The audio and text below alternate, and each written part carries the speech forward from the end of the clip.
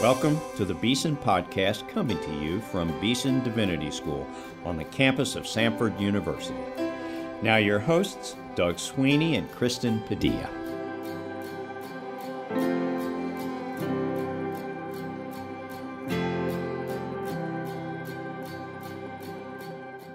Welcome to the Beeson Podcast. I'm Doug Sweeney here with my co-host Kristen Padilla on a platform called WebEx, which I bet some of you know about. It's a lot like Zoom, and many of us are using it these days. This platform enables us to podcast as we're all sheltered in place during the COVID-19 crisis. Here at Beeson Divinity School, this is the 16th week that we've all been working at home, at least much of the time.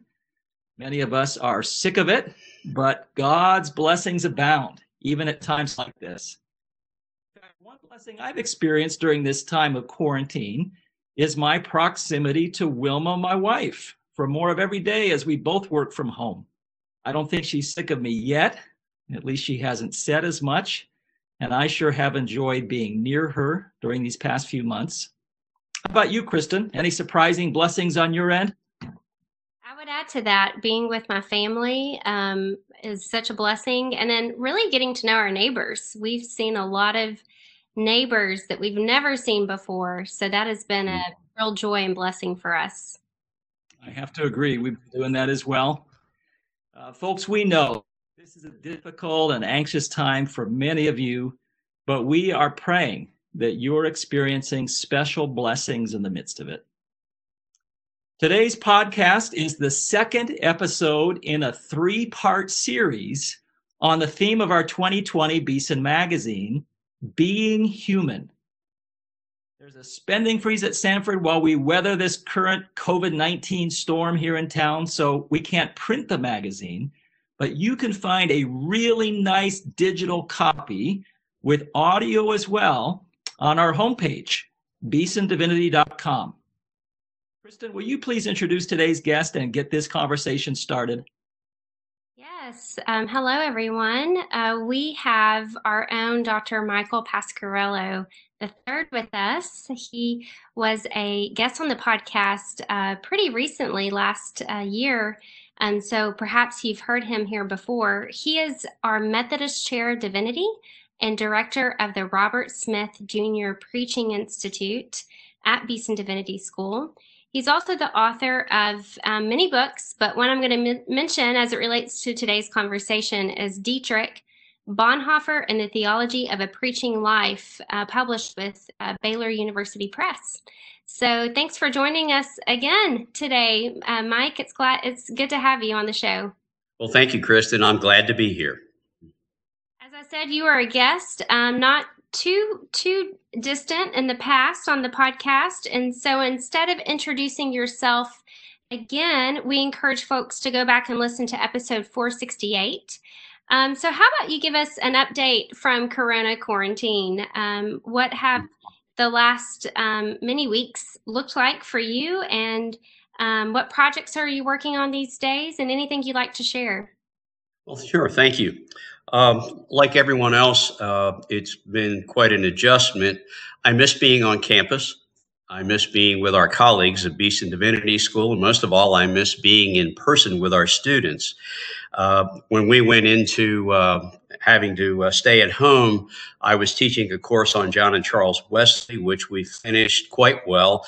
And I was very pleased with the work the students did as we continued online. My wife, Patty, is a nurse educator, and so she works from home as well. And like Dr. Sweeney said, I've enjoyed just being around her more during the day than I'm normally accustomed to. And it's been a really special time for us that we have enjoyed trying new recipes, watching some movies together, getting out and walking around the neighborhood. And like you, I have met neighbors that I'd never seen before. I'm a regular walker in our neighborhood, but now I see lots of folks out walking at all times of the day and get to look forward to seeing them each day. Being at home has given me an opportunity to focus on some projects. I have a book in production with Erdman's. The title is The Beauty of Preaching. And while we've been at home, I did corrections and revisions for the copy editor's work, and then corrections for the first run of the proofs, and I compiled the index. And so it's moving on schedule and due to be published in August, and I'm looking forward to seeing it. I'm also working on a chapter that will be a contribution to a book of essays with the title Preaching in the Traditions. And my chapter is Preaching in the Methodist Tradition. So I've been working on that. And then the other thing I've been doing is just starting the background reading to get ready for my fall classes. And I'll be teaching a class in pastoral theology and a class in history and doctrine.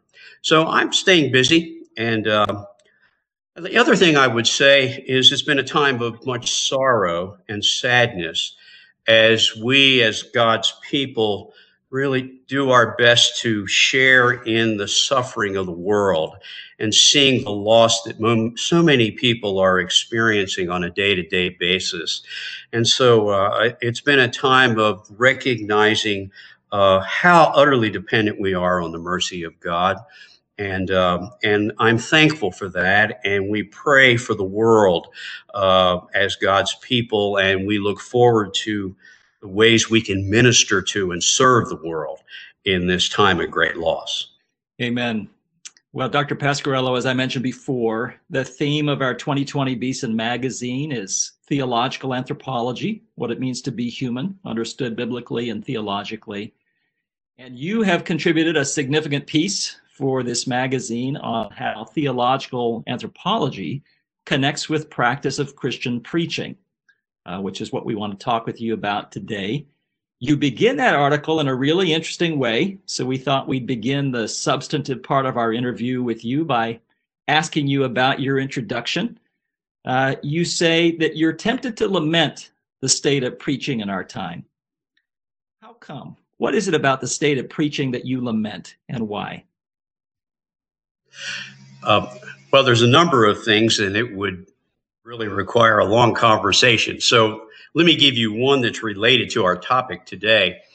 I've been convinced as a theologian of preaching, a homiletical theologian, and a historian of preaching, that one of the significant missing pieces in modern preaching is an anthropology that is truly worthy of the gospel.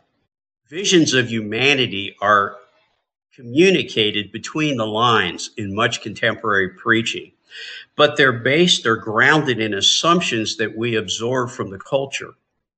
So, for example, if we believe that the church should be run like a business and that it provides goods and services or commodities to people who are consumers, preaching then is crafted accordingly, and people are addressed in a manner that sounds very much like the culture. But that's a view of humanity that is not what we believe, based on Scripture and Christian tradition, that we are created in God's image, and that in Jesus Christ we're being restored and renewed in God's image. So one of the things that's concerned me about preaching is just how people come to see themselves through preaching, even though it often happens quite indirectly and it may go unspoken. Nonetheless, in a very implicit way, they're being formed and shaped and also left asking many questions, the primary one being, who am I? To follow on that, after you lament the state of preaching, you go immediately into Dietrich Bonhoeffer, because he has something to teach us and to help us today. Specifically, you draw on some lectures he gave to students, to his students in Finkenwalde at his underground seminary.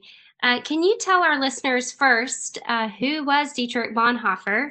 And second, what he said in the lectures that you're wanting us to consider or hear today as we think about preaching and humanity?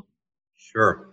Dietrich Bonhoeffer is remembered throughout the whole church as a witness to Jesus Christ and a martyr who was executed by the Nazis for his resistance to Hitler's reign of terror in the 1930s and 40s.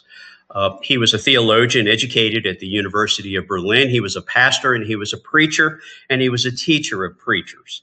And Finkenwalde was an illegal underground seminary that was run by what was called the Confessing Church. It was a church that resisted.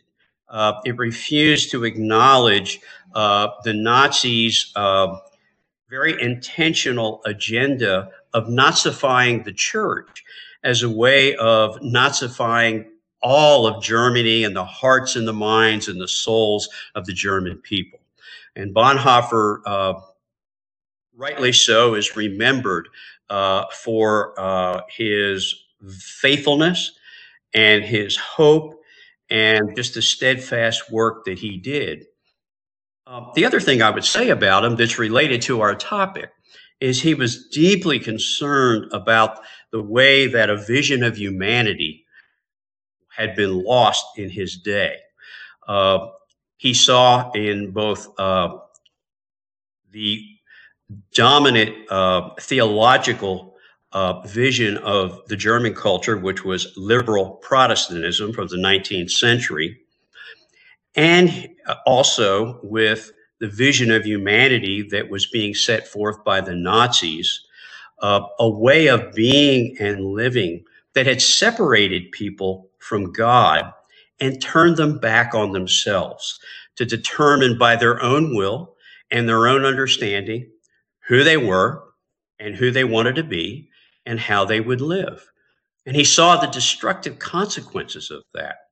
And so part of an important and integral part of his teaching at Finkenwalde was to bring together in an integrative way theology, the study of scripture, pastoral ministry, and preaching.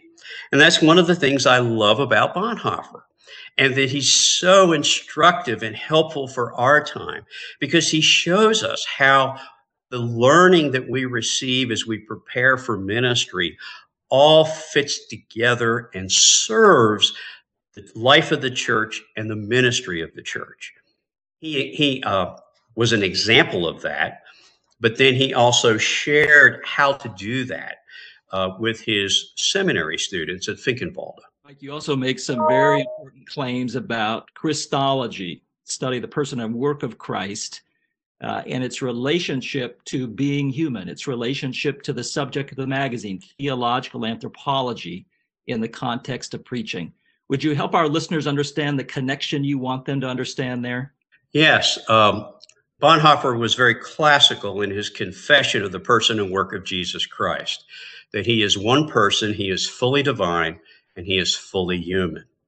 And that in Christ, humanity has been reconciled to God. And so we don't fully know who we are apart from Jesus Christ. And God reveals himself to us in Christ, but he reveals ourselves to us in Christ as well.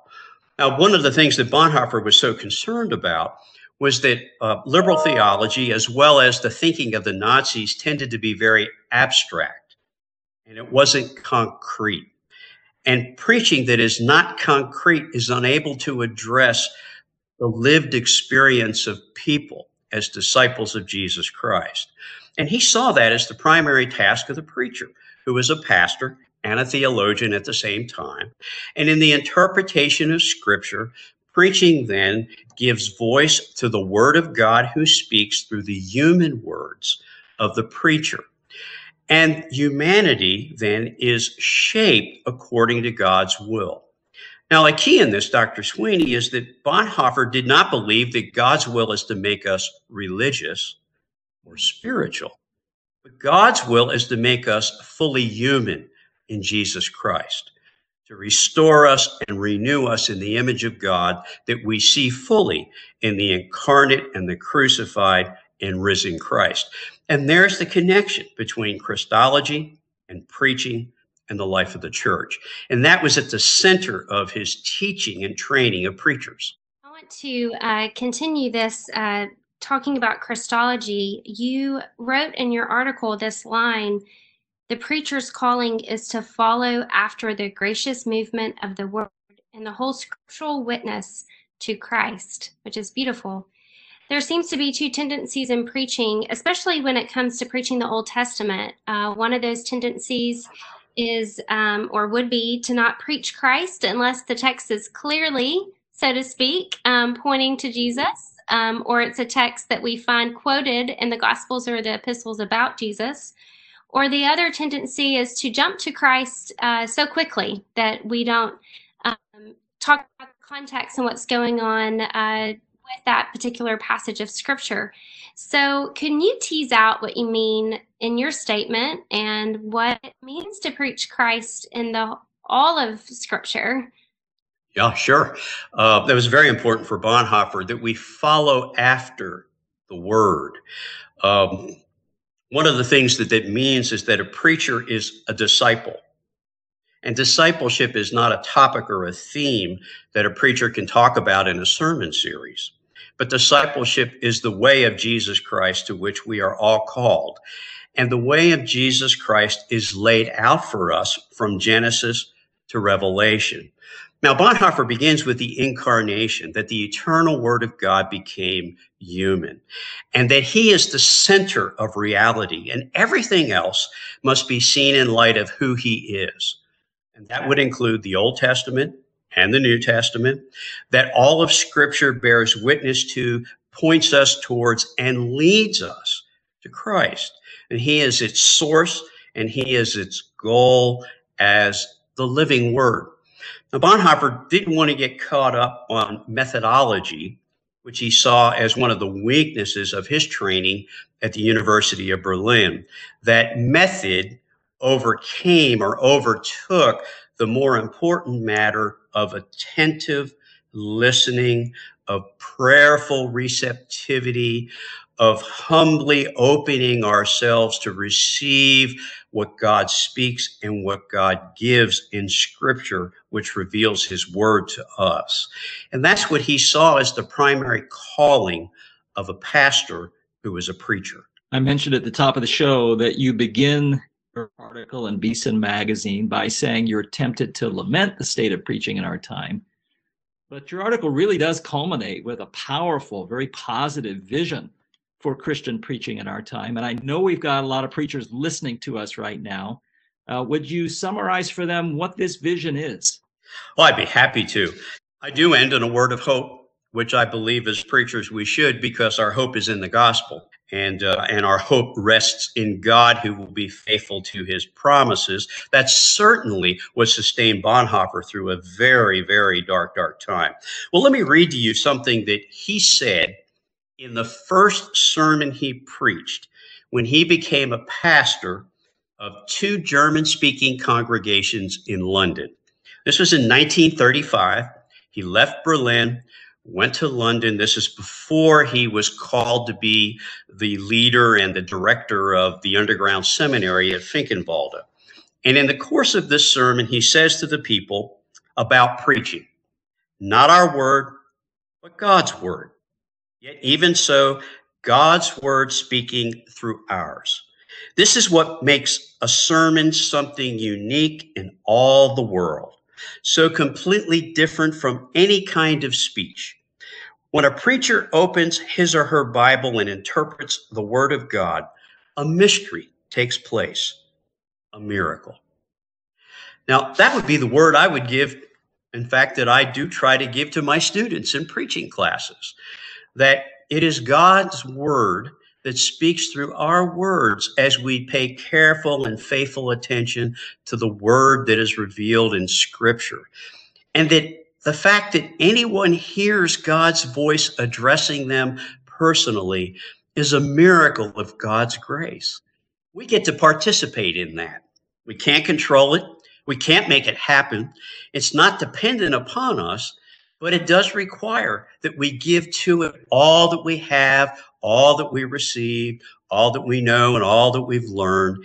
And God honors his promises and takes us up and makes us instruments of his living word that speaks the very power of salvation. It's an amazing thing.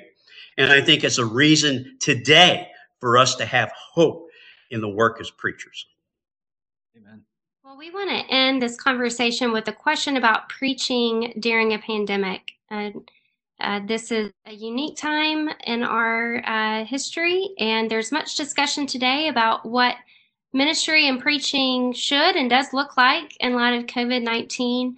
What wisdom, advice, or encouragement would you give to those listening in pastoral ministry about preaching at this time? Yeah, that's a very important question, Kristen. If I may refer to Bonhoeffer one more time, I found it interesting in studying his sermons. We have about 125 that have survived that we have manuscripts for, and he was a manuscript preacher. He wrote meticulous manuscripts and was very careful with his use of words in order to be faithful to the word. But it's interesting that during the dark time of the war and the Nazi years, he speaks about it very little in his sermons. One reason is that he didn't want to call undue attention to the congregations where he was preaching, because they were under surveillance by the Gestapo, and there were Gestapo spies sitting in the congregation listening to him. I think the other reason, though, is theological, and it has to do with the power of the gospel. He didn't want to give too much power to the Nazis and what they were doing and what they were trying to accomplish, because to speak of them too much, just as to speak of the coronavirus too much, detracts or turns our attention away from the astonishing good news of the gospel of God in Jesus Christ.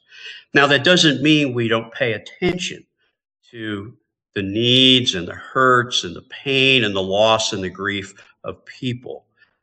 As Bonhoeffer would say, to preach the gospel must be done concretely in a particular time, place, and circumstance. But the gospel must not yield, and it must not give way to something other than itself as the very center and heart of the world of reality, our life, and our faith. And so I would encourage preachers, as they address the very real needs of people, that they do not in any way underestimate or sell short the power of the gospel and all its life-giving capacity. Amen. What wise words with which to conclude.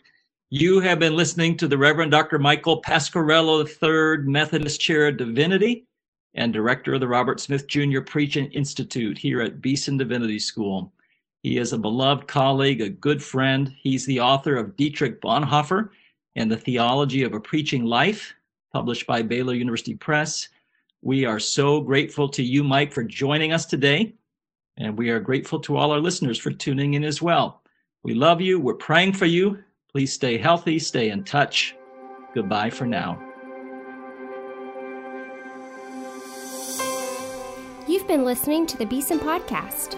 Our theme music is written and performed by Advent Birmingham of the Cathedral Church of the Advent in Birmingham, Alabama. Our engineer is Rob Willis. Our announcer is Mike Pasquarello. Our co-hosts are Doug Sweeney and myself, Kristen Padilla. Please subscribe to the Beeson Podcast at beesondivinity.com/podcast or on iTunes.